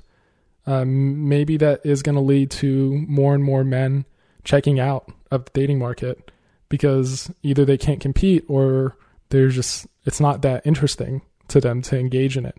And it's better to just devote your resources to this virtual reality that gives you 90% of the pleasure without having to risk it all as a gamble. It's like a guaranteed delivery. So I'd argue that, at least in this respect, the video games, the VR Catgirls, etc., I'd say is a pretty unmitigated good in the effect that you had large categories of people who, taking jobs, for instance, there's something they want out of a job. Namely, they want a sense of meaning, they want a sense of creativity, they want a sense of constant progress. All the things that you'd get out of a very, very good high level job. Mostly what people have been doing forever is they've been settling for a poor imitation of what they really wanted because it was the only game in town. They were settling for crappy jobs that they'd whittle away at for decades on end in some cases. Miserable, but they couldn't do anything about it because they didn't have another option to find meaning. And even if they had saved up enough money that they could stop, or even if they could downsize to something less and leave that job, well, they can't leave that job because they still have this sense of meaning that they have to find somewhere. And yeah, they hate their job and it sucks, but just on a neurological level, they'd blow their brains out if they couldn't go to that job because they're wired to want it. I think we've all had this experience of what you really want is something, but you can only get a very, very poor imitation that you hate, but you're still going to go for the poor imitation because you don't have another option. Everyone's known someone in a relationship that's been a relationship like this. Everyone's known someone that's been a job like this. And instead of letting people be enslaved by workplaces or bad partners who treat them like crap but just barely well enough that they're willing to stick around either simping for a boss or simping for a girlfriend, or not even a girlfriend in most cases, simping for a friend. Instead, they have something that can scratch that itch and they can get on with their life. So one thing I want to add, I just want to add like historical context, and the reality is that most men that have lived have died celibate, or at least have died without any progeny, without siring any children. And that's because you could argue that society was much more unequal in terms of status, and that, the king or the pharaoh or emperor could expect 5,000 concubines, and the lowest of the lowest will just die in a salt mine because that's the status that they were born into. So maybe, modern day, instead of enslaving low status males, they don't know what to do with it. So you just kind of let them live and let them have jobs, but then you give them these simulacra of an attractive woman that cares about them.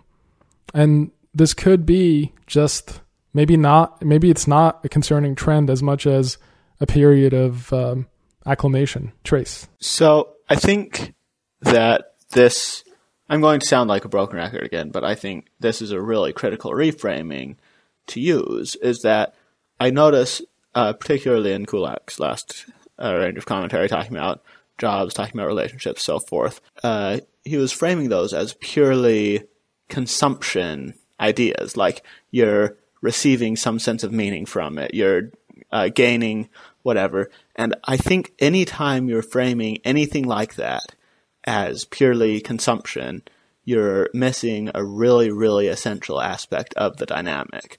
And so you can compare the consumption element of the job, of the relationship, to these things like OnlyFans, whatever, but you cannot compare the production to it.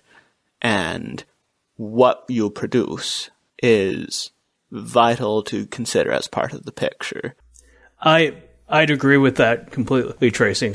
What I'd argue is that by having such good alternatives to the consumption side of it, you force people into a scenario where they're actually considering the production side of it.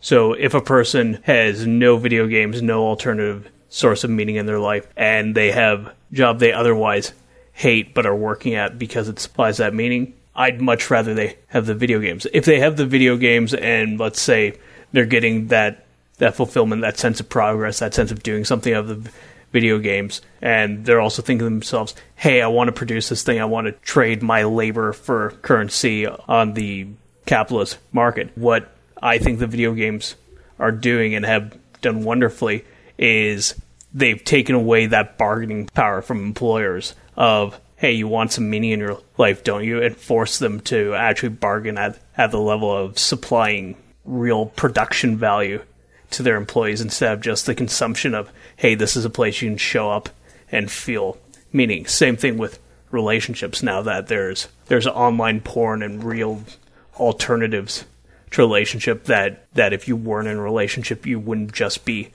going insane from loneliness or your sex drive. All of a sudden, you're in a position now to weigh, hey, do I want this relationship, or is this more trouble than it's worth? That having those artificial stimuli alternatives are, in fact, very liberatory in a lot of ways.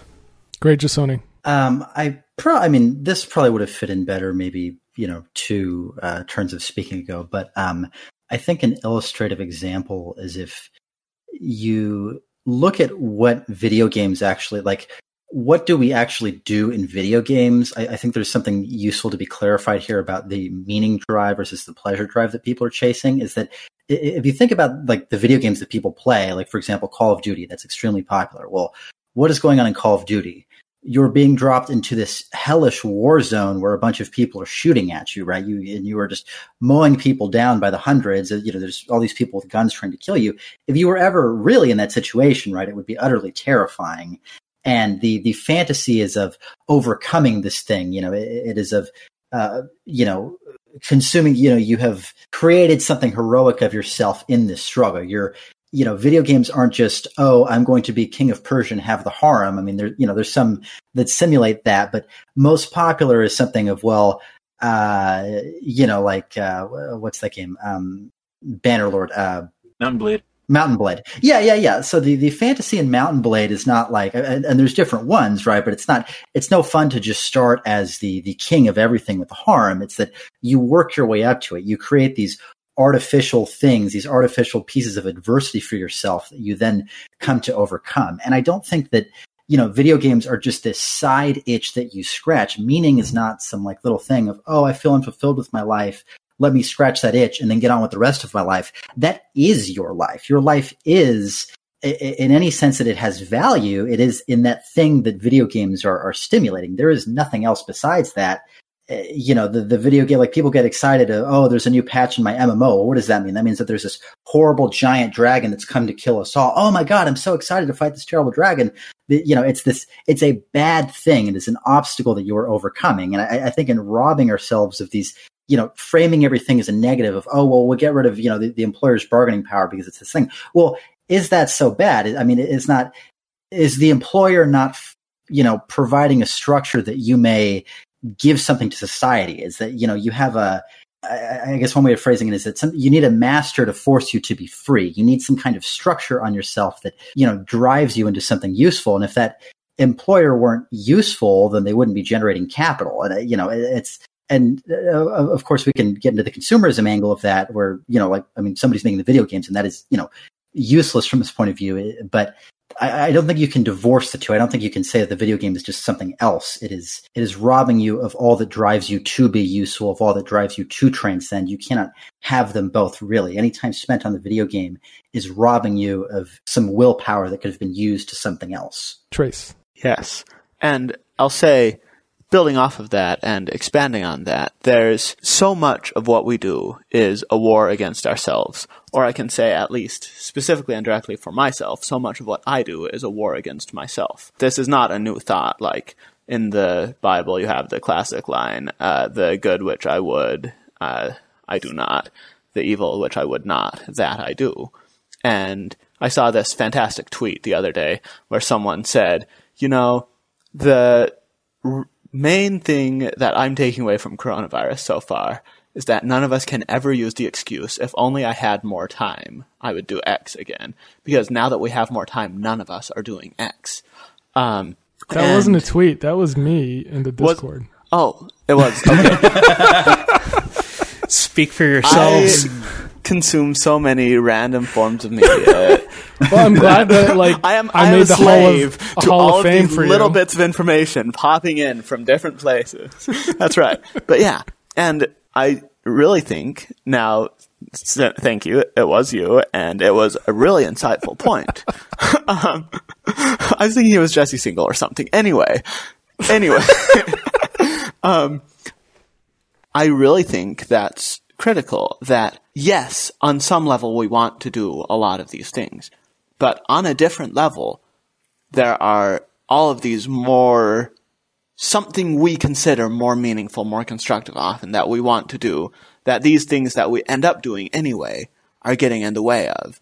And there's a real danger, I think, to just leaning into those and saying, sure, yeah, I'll just let my whim take me and just enjoy all of these things, because you get through that and you don't really get anywhere from it, and you don't suddenly gain more energy like you thought you would to do all those things that you have been putting off. You just kind of keep enjoying the low effort, low barrier to entry thing forever. Whereas if the low barrier to entry thing is removed, if you're put into a structure that demands something from you, that says you cannot do this, this is not an option at all, your mind adapts to that and says, oh, I guess I'll do the high effort stuff then. I guess I'll stop doing all that stuff that I can't do, and now that I don't do that, suddenly all this mental space opens for more meaningful activity. An easy example for me would be when I went on my Mormon mission and had to suddenly cold turkey give up the internet, TV, video games, all of these things. My life did not suddenly feel less full and less meaningful and less rich in any measurable sense. I just spent a whole lot more of my time engaged in outward-focused activities. And I flipped the switch like that, just based on the structure around me. And I think we really neglect how powerful that sort of thing is when we just kind of say, oh yeah, as long as they want to do it, like, as long as they're getting this pleasure from this consumption activity, then it's fine. I think we neglect the higher side of our own will. This would be a great time. Unsaying wrote this fantastic post. It is the single most insightful thing I have read on the mod, or actually I think it was on Slate Star Codex, but I haven't seen a better post there as far as immediate practical applicability to your own life on information fasting, and I would invite him to talk about it. I think it's highly relevant to what you just said. Yeah, go ahead, Unsane. Oh, okay.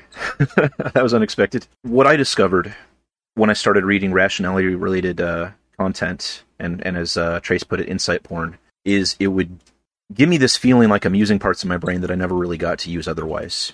And so I'd want to keep chasing that feeling, and as time goes on, we brought up the hedonic treadmill before. A big part of that is you get acclimated. The things that used to make you feel so much better than normal just become the new normal.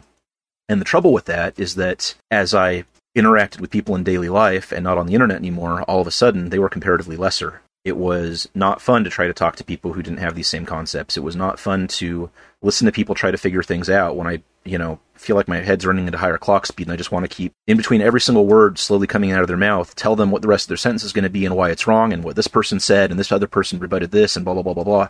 I brought up before my faith's tradition of fasting, and I suggested that it's not just about food or sex or what have you. It can be really anything that you find is starting to get out of control. And so I started doing what many people in my church do, which is info fasting, where literally for perhaps weeks at a time, we will stop consuming media, stop being on the internet, stop doing all these things, social media. And what that does is it brings you back down to a much more normal human speed to where you can relate to people at a normal clock speed is how I want to put it. You're no longer acclimated to the supernormal stimulus. You're just back down to normal stimulus, and it's much better. Without that, it's very difficult sometimes. And that's really the takeaway, and one of the main problems with super stimuli is you really often can't just enjoy them for a while, then go back to the way things were, because the way things were is now subnormal to you. It's now so unexciting, it's so unpalatable. You'll never want to do it unless there's some external or perhaps internally imposed constraint making it your best option. So, this is one reason why I'm broadly optimistic, and that I have a great deal of optimism in terms of how human beings acclimate. You mentioned fasting. That's not within just the provenance of religious ideology. Plenty of secular people engage in fasts. They may call it a cleanse, they may call it a break, but they recognize that perhaps a pause on exposure, it could be beneficial. So this is kind of a way where what I would call like an institutional technology or like a cultural technology transcends group boundaries and becomes adopted because the benefits are well recognized. Yes, but only among a subset of the population. You're going to have people who can say, you know what, it's bad for me to be on my phone all the time. I'm only going to give myself half an hour a day and train myself not to reach for it every time I'm bored. A lot of people can't and won't do that, and they shouldn't be expected to. Yeah, but that's not surprising. Why shouldn't they be expected to? They're weak. Because, again, they lack the capacity. Yeah, it's just... we have heroin addicts that have completely demolished their lives. So we have a subset of the population that we clearly see like unable to deal with something that has completely taken over their life. And they wake up and all they want to do is chase that high. I have friends who live that lifestyle on pot, wake and bake. They literally, actually, I have a friend who told me I have to be on it all the time because the world is just so cold without it and you can't deal with that anymore. I was saying something earlier about kind of comparing them to children, how children don't have a grasp over their desires and, so we shouldn't really take their wants seriously. And I see it in this case too, in that there's a very serious ethical concern here in that, these people are victims, is that they don't deserve what happened to them because of their choices, is that they were just, simply unable or because of circumstance or whatever, it has been forced upon them. And because some small subset of the population is maybe, they happen to be born into a place that encouraged them to be disciplined, or they happen to have, they're not so genetically prone to alcoholism or this or that, rather they were able to avoid that pitfall. Well, morally, if we're talking about civilization, what ought to happen, that is I don't really believe in equality, but that's a travesty that, some people get to live lives as authentic humans and have real relationships, and other people have to succumb to the stimuli just because we think, well, what's really the benefit here? For the people that overcome it, it's, well, I have this extra thing that's super pleasurable that I have to work super hard to overcome. And so sometimes, occasionally when I restrict myself, I'll get this, very high, and then I can go back to normal. And then, okay, well, what percentage of the population can do that, and what rest of them is completely decimated? How do you, and I guess this comes down to my skepticism of the optimism, is that it just seems like unmitigated disaster. I don't see this as a, there's no, and even if it was just some small percentage of the population that were drug addicts, I mean, that would already be horrible. It's so tragic. But I mean, you have all these weaker addictions. You have, almost every girl I've met is just, they're addicted to, they're just sitting there mindlessly scrolling up and down Instagram, and men do it too, subscribing to random, Instagram models and things like that, or, mindless Twitter feeds, Reddit in general outside of, certain subreddits. I mean, it's just these awful cesspools that can drain hours and hours of your time. It's not a minor thing, right? If you have a Reddit addiction, I mean, people, you could be on there, and I'm speaking from personal experience, but I mean, you just sit there browsing those threads for, 10, 12 hours a day. You could do it at work. I do it at work.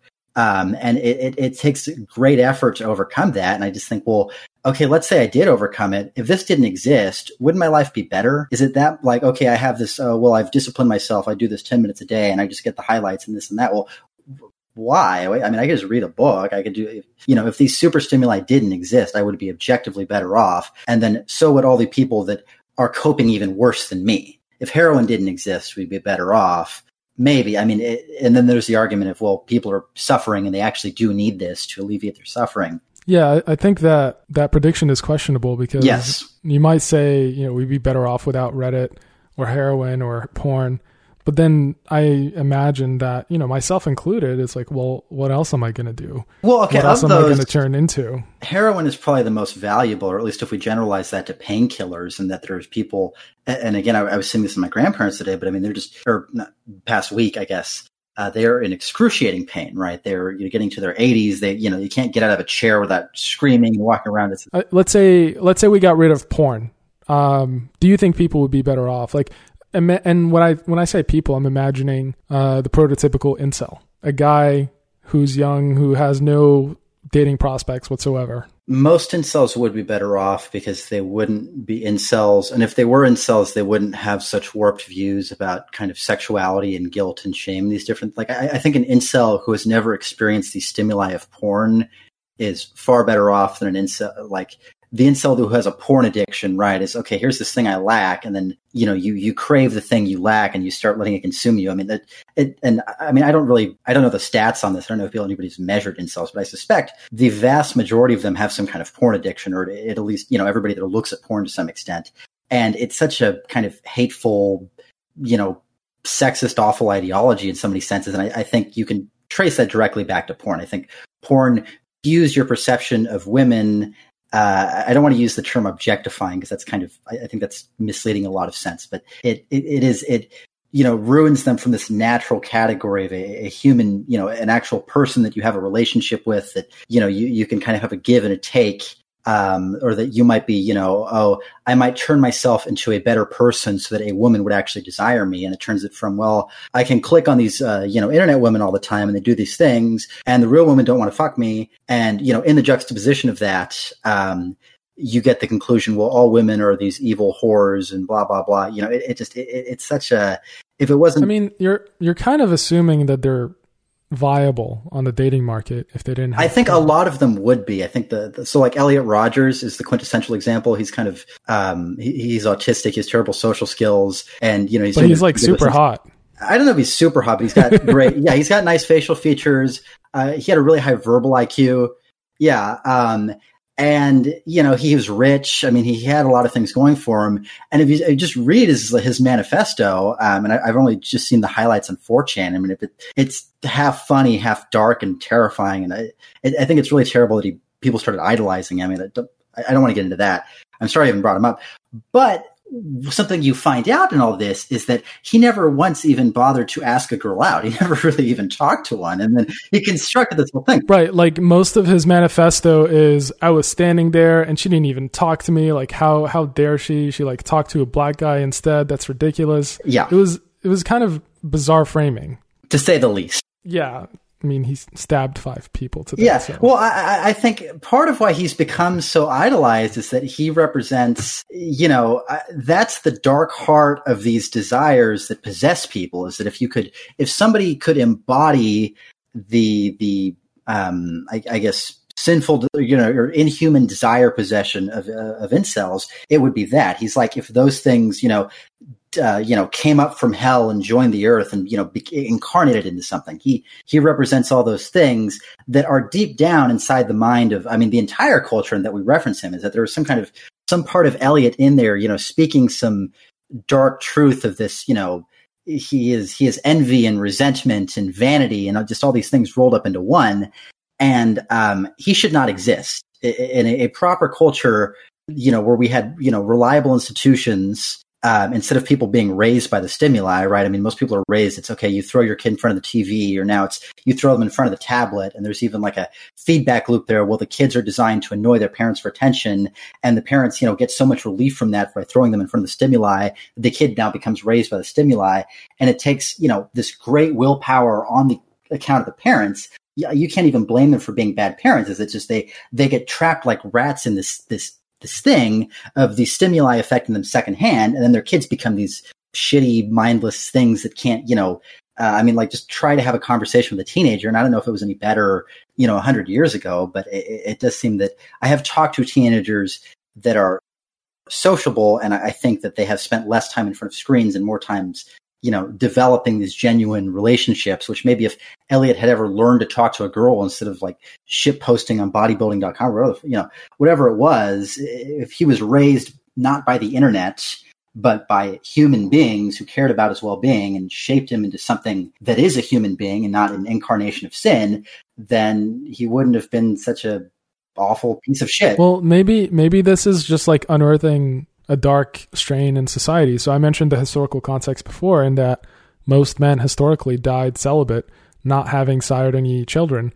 Maybe because back then there was like the mechanism for getting rid of excess men was, sending them to war or sending them to the salt mines. And we as a society moved away from that.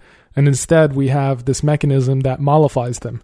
It's like, okay, we're not going to kill you, but here's porn, here's video games. Please don't cause massive unrest and crime everywhere. But before that, we had other social technologies that reduced this to certain extents, right? So we had strong monogamy norms, right, which kept about 80% of people, in marriages and reproducing and such, and they would have, lots of kids. And the kids would all socialize each other, right? If you're raised around a bunch of kids, like if you have a bunch of sisters, you're not going to grow up not knowing how to talk to a girl. Oh, I've never seen a girl, I'm scared of girls. You've been around them your whole life. But if we're only having 2 kids, 1 kid, you're a single child. I think Eliot was, right? He can grow up like that. Is that because we have, society is shaped in a different way, in, abandoning these adaptations, then we produce these things more. And then we have to use porn as a crutch because, we've exacerbated the problem. Oh, let's put this Band-Aid over it. And I think the Band-Aid just makes things worse. It's just and I think we lost the thread here with Eliot, because specifically what was notable about Eliot is that he was attractive. And I think a lot of incels are minimally attractive enough if they just worked on themselves, if they could get up to the threshold to get laid. It's not that hard. You just, if you want to be really sociopathic about it, you could just, read a bunch of pickup books and learn mind games. Or you could just take a shower and work out for a while, but there's certain people that if you're just, horribly ugly or, short or, you just, you have these things you can't help about yourself, or even if you just had a terrible upbringing, then no amount of effort can overcome that. Then yes, those people will always exist, but, A, society should be able to treat them with compassion, right? And B, society should nurture them to an extent so that they do not become terrible people because of it. Porn is such a, awful way of doing this, is that you could still be, this horribly ugly leper and outcast, and you could have a heart of gold. And we're not seeing those people. We're seeing the incels are terrible. It's not. Well, one thing I notice is when you say you can just improve your lot, the things to keep in mind about the dating market is that it is basically the definition of zero sum. Your gain is going to be someone else's loss, because you're taking. Only if there's no monogamy norm. No, even with monogamy, your relative status in the dating market is going to be someone's relative loss. Well, technically, pornography is positive sum them because it takes that's what the I lazy was off the getting market. So, if you want to generalize the situation, so for example, pornography says, okay, in real life, you can't sleep with the hottest woman in the room, but here's kind of a proxy for that. Similarly, a lot of things a lot of what people derive out of video games is a sense of accomplishment, and that could be another thing that is unable to be replicated in the real life because it's zero sum. Like your achievements are impressive insofar as they're better than everyone else's achievements. And if you get that feedback loop of, yeah, you matter, you did a good thing that you can't achieve like as a captain of industry or like a commander in an army or whatever other achievement is available to you in real life, then that's another proxy that you can replicate. For the longest time, violent video game sales were incredibly correlated with declines in gang violence and murder rate and also the sexual assault rate. Correlation doesn't equal causation, but the theory was that essentially the aggression and the quest for meaning through violence was being displaced onto Grand Theft Auto instead of the crime of Grand Theft Auto. Doesn't that also correlate with increased police enforcement, lower testosterone rates? Lead. Yeah, possibly. All right, let's wrap up. Any concluding thoughts? Yeah, we didn't really get to the Catgirls. I was kind of intentional on my end. I think we had enough Baldelphian discussions on the Discord. Yeah, that's for sure. Please don't forget to like, comment, and subscribe, and pay for the top tier level. I don't even know like how OnlyFans does it. Just give us money. One way to find out. Yeah, give us money. If you send $25, I'll send you a private nude message. I'm pretty cheap. Bathwater. We'll get some Yassine bathwater with the hair still in it. If you send over $200, we'll wirehead you right up. So, I'd say Kulak. My parting thoughts is I really don't see the difference between, say, wireheading that makes you become inert, not pursue family or career or anything, and just like pursue wireheading till you die, and say ascetic religions such as Buddhism or Christian monks that would similarly have you pursue the ascetic lifestyle, the meditations on the Holy Spirit, and not pursue career, family, building anything until you die similarly. It seems they're doing similar things more or less, and it's just a question of, well, maybe the monks are getting a raw deal because they're willing to trade it all for less stimuli than the wireheading would have enabled. That's assuming that the monks are chasing something that doesn't exist. Well, I mean, between the Catholic monks, the Buddhist monks, and there's probably some Muslim orders of monks, I mean, and the Shinto monks, I mean, a few of them have to at least be wrong. Like, I don't see them all being right. I did figure out the end of my thought, by the way. Go ahead. Unsay. If I want to just tack that on. Okay. So Elon Musk has this wonderful line about how technology is enslaved to the human limbic system. I think what we're doing is building our way closer and closer to the wireheading. I think every incremental increase in pleasure-based technology or just a need-meeting technology is getting us closer and closer to wireheading. And it's going to keep running in that direction until it is irresistible by everybody. And I can add one more closing thought alongside that, which is... Trace. I know personally, I don't want to live in a future where wireheading is seen as the highest good. That is not something that I value, and not something I care to see. And I'm pretty confident that if we want to avoid that sort of thing, and if we want to resist that sort of thing, the two options we have are either figuring out how to more and more harness these super stimuli towards our higher ends and towards the goals that we really value, or create more and more effective environments to simply shut them out and recognize when we are facing something we are simply not meant to deal with. And if we do neither of those things, then I definitely believe it is very, very possible for us to end up in a world where we are slaves to our lowest impulses. All right. Cool. Well, could I do mine? Sure. Great Jasoni. That's my train of thought. Don't worry. This is what editing is for. Yes, You'll see editing how is great. so seamless. Oh, God. I had it. It literally what Tracing said, but... But better and just more eloquent? No. I can fix that in editing, too. You can make me... Yassine, can you make me 2 inches taller in the final cut? Oh, yeah, totally. I do that for everyone. Can you make me a cat girl? Can you give me more Nyatna's traits so I'm cuter and people trust me more? Could you just replicate a few of my essentials? I don't think I said enough. Maybe our April 1st episode is just going to be Kulak's. All the times Kulak has said essentially. I found the train of thought. Go ahead. Great Jasoni. So I think there is a distinction between want and kind of fleeting desire, or maybe you could say it's kind of goals and these very kind of short-term things. And when I imagine a future where we are all wire-headed, I know that if I was in the wirehead, I would think it meaningful and it would be, indistinguishable from within there. But in my revulsion to thinking of that, in my revulsion to imagining myself, as I have there's some kind of pride in me. There's something in me that says, no, I do not want this. I want the real thing. I do not want the shadow of it. I want the thing that I'm actually chasing. I think in that is proof of the transcendent, or in that, that's probably too strong of a word, but, in that space, there is something distinct in me saying, and even if it's not real, I think just as humans, we should hold on to that pride, to that vanity, this, love in ourselves of saying, I want this.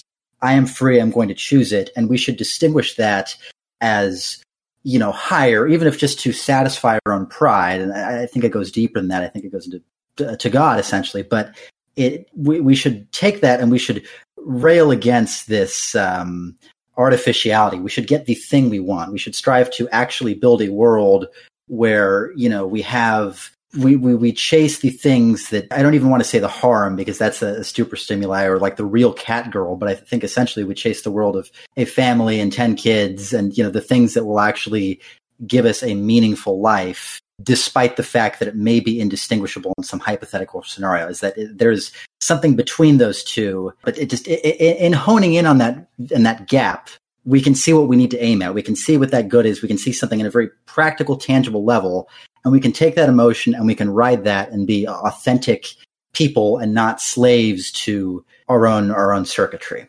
Okay. I think that's good as of a place to end. All right. Thank you everyone for your participation today. Yeah. we made it this far until you ruined it.